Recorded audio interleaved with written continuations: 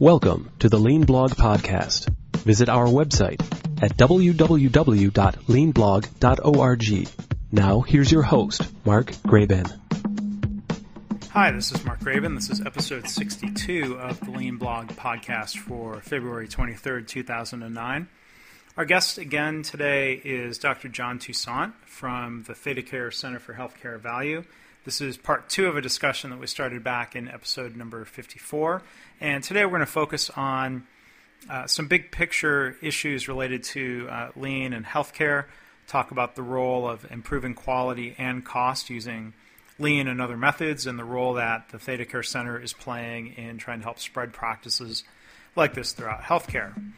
So as always, I want to thank you for listening. I want to welcome back to the Lean Blog Podcast our guest, Dr. John Toussaint from the ThedaCare Center for Healthcare Value. Thanks for joining us again. Thank you, Mark. So in our last discussion, we talked about some of the accomplishments and track record at ThedaCare. I was wondering if we could step back a little bit and look at kind of the big picture of healthcare beyond the delivery of care to some of the payer systems and some of the dynamics there. If you have any examples where lean thinking, where reducing waste or over processing, not doing unnecessary diagnostics, for example, has created challenges. Virginia Mason, I know, has reported challenges where they're not getting paid for doing the right thing. Just wondering if you have any perspectives on that, or what can be done to help improve that system. Well, we certainly have had the same experience at ThedaCare that Virginia Mason has had. I talked about in our last broadcast our inpatient redesign unit called the Collaborative Care Unit, and what we found after we reduced the total cost of care by 30% and length of stay by 20% and improved quality, that we actually got paid less from Medicare than the units that we were delivering poorer quality at a higher cost. So we have a number of those kinds of examples. Another example is, that as you improve the compliance to the obstetrics bundle, which means babies are born at the right time instead of too early, you have a reduction in the number of babies that are going to higher levels of nursery care, level 2 and level 3 nursery care. And of course, what that means is the revenue then goes down because you're not now receiving the revenue for taking care of those sicker babies. So there's just a multitude of examples like that mean the system's broken from a incentive perspective. I think a lot of people recognize that. And so there's a lot of energy right now to try to begin to figure out how we're going to change it. We're working on several examples. I actually, through the ThedaCare Center for Healthcare Value, have been trying to identify different markets around the country where people are beginning to try to address these issues. I think employers are tired of this mess, and they have begun to partner with provider organizations like ThedaCare and others to actually, reduce their total health spend by better managing their population of employees. And so we're starting to see payment systems that are based on employee health outcomes rather than how many patients come into the clinic every day. It's more of how well can you actually manage a group of people that have certain diseases. So I think there's some interesting experiments going on, but we need a lot more. So you talk about paying for outcomes. That really does start sounding like value instead of kind of this long history of paying for activity. The work that was done instead of the proper outcomes. Right. Well, we've been paid for sickness care, and we've been paid on a per person basis. So the more people you run through in a sickness care system, the more money you get paid. Well, you can understand why there's overutilization and poor quality, because we're not getting paid for quality. We're only getting paid for how many people we push through the system and how many procedures we do to people, which really doesn't make any sense from the standpoint of health outcomes. trying to gauge your optimism for how broadly or how quickly some of that might change, either through private payers or through the government payer structures. What are your hopes there? Well, I think that you're going to see, and we are actually. I'm working with several around the country now. You're going to see employers taking this, this issue on directly, because they're the ones that have all the pain at the moment. I mean, the government has the pain too from a Medicare perspective, but it's hard to change anything at the government. Whereas an employer, especially a self-funded one, can change the thing tomorrow.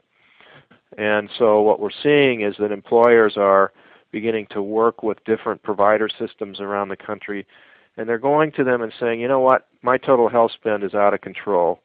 What I need you to do is sit down and help me design a different delivery care delivery model.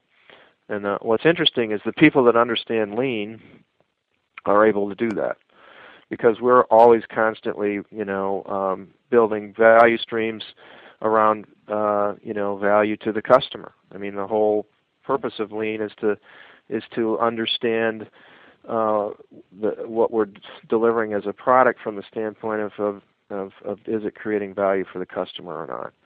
And when a provider system works with an employer group, they know who the customer is. The end customer is the employee, but the employer who's paying the bill is a customer in the process too.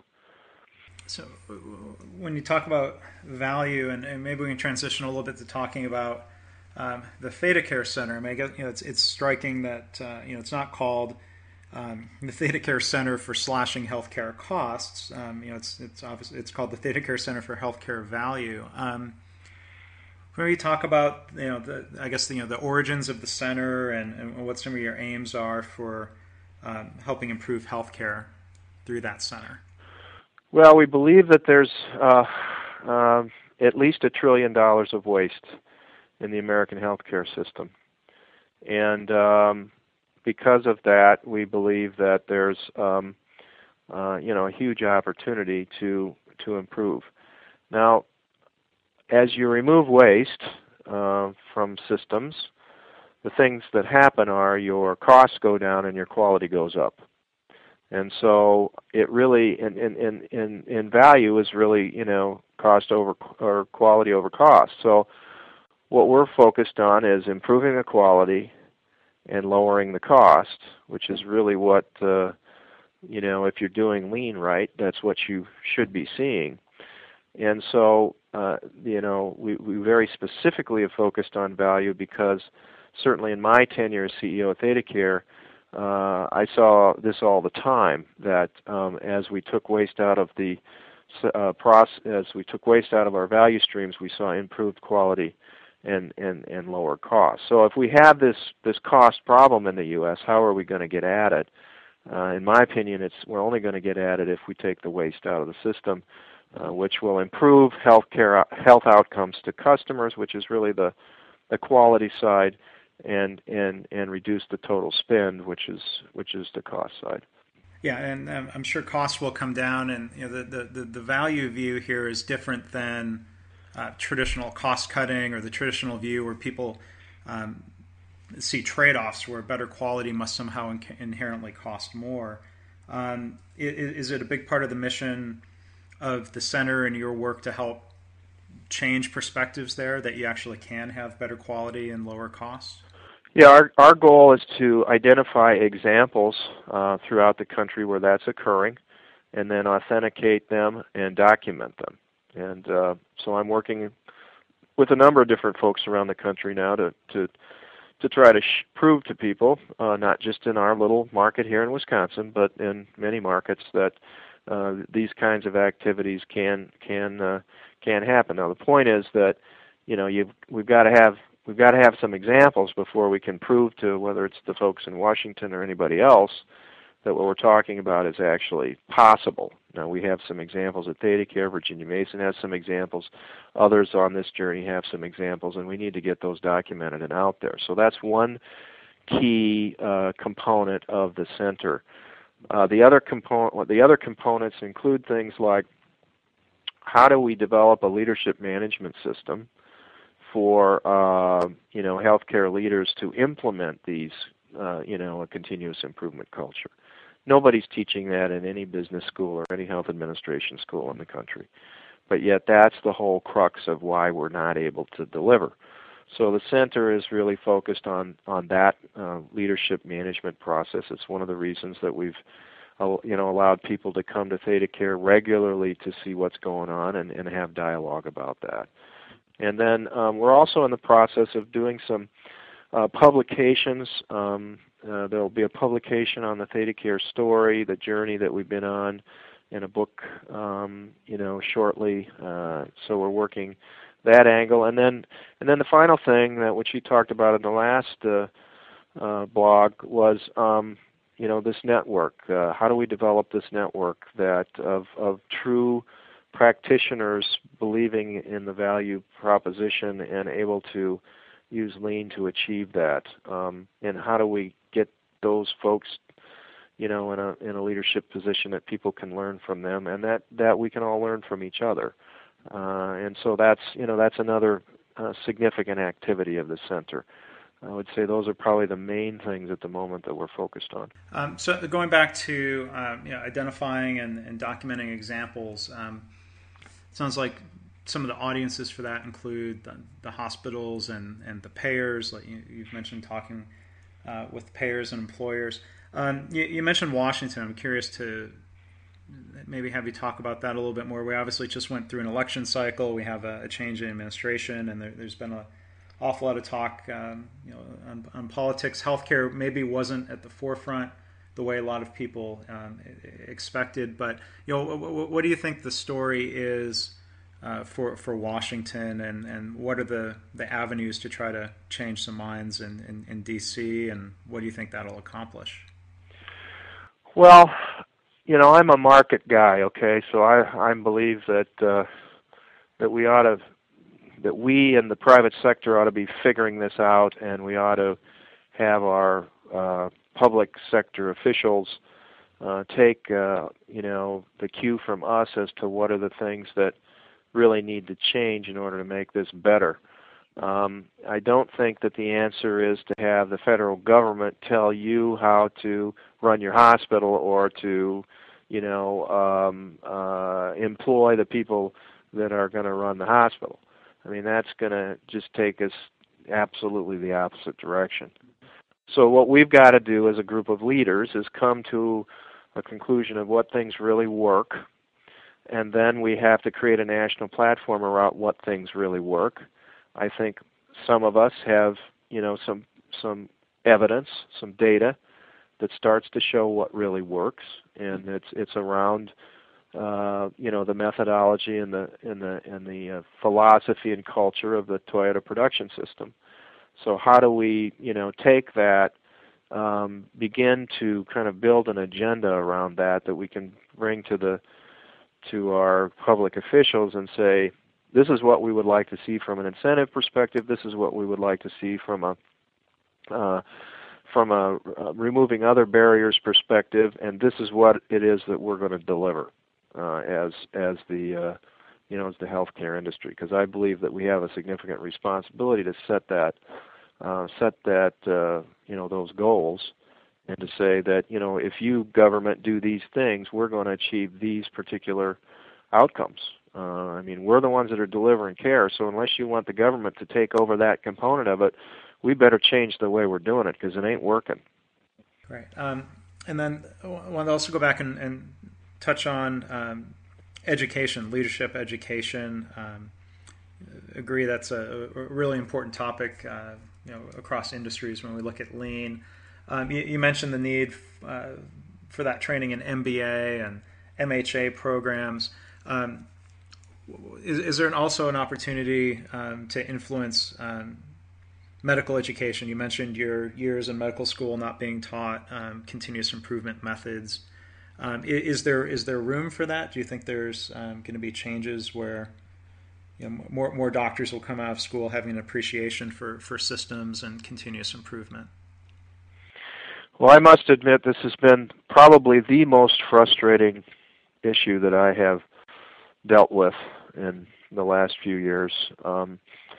Whoever the powers that be in medical education certainly aren't transparent, aren't willing to listen to the voice of the customer, and I really don't believe that I'm extremely pessimistic that there's going to be any significant change as it relates to medical education in this country. I say that from my own personal experience and in various academic medical centers. I think that it's I don't know what it's going to take to change that, but there is this impenetrable field where quality improvement does not seem to be a high enough priority for it to matter, and I think it's a terrible state of affairs. But I must say that this is the one area where I've not been able to get any traction. So anybody that's listening to this, if you have suggestions for how we might tackle that, I'm all ears. Okay. And to help wrap up here, and speaking of contact, can you tell our listeners about the website for the ThedaCare Center and how they can go about finding you and contacting you if they've got stories and examples to help contribute to the literature and documentation? How can they reach you? Yeah, they can reach me through my website. It's www.createhealthcarevalue.com. And on that website, you will see anything that we've already published. You'll also be able to get links to some other sites that I believe are important. And we'll be building this out over time in terms of the learning centers and all the rest of the stuff that we talked about today. Well, good. I'll be excited to see that website get built out, and we'll certainly look forward to your book being published. What's your? I know from experience this can be a little hard to predict, but what's your expectation for when that'll be published and available? Well, yeah, we have our first draft to the publisher this week, so you know better than I, Mark. It's probably a ways off. But, we're working on it, and hopefully it'll be. And it basically is all of the things that we screwed up. So, if you want to have it in a nutshell, this is what we did wrong. Don't do this. Well, hopefully that'll be out in 2009, and I'm certain that'll be a really helpful contribution, to the lean literature, and I guess keeping in. It sounds like you're living that principle of being open with your problems and using that as the starting point of continuous improvement. That's what continuous improvement is all about. And I would say, to plug your book, I think it's a very good book, and I have a lot of folks that have gotten a lot out of that already. So congratulations to you on putting that together. Okay.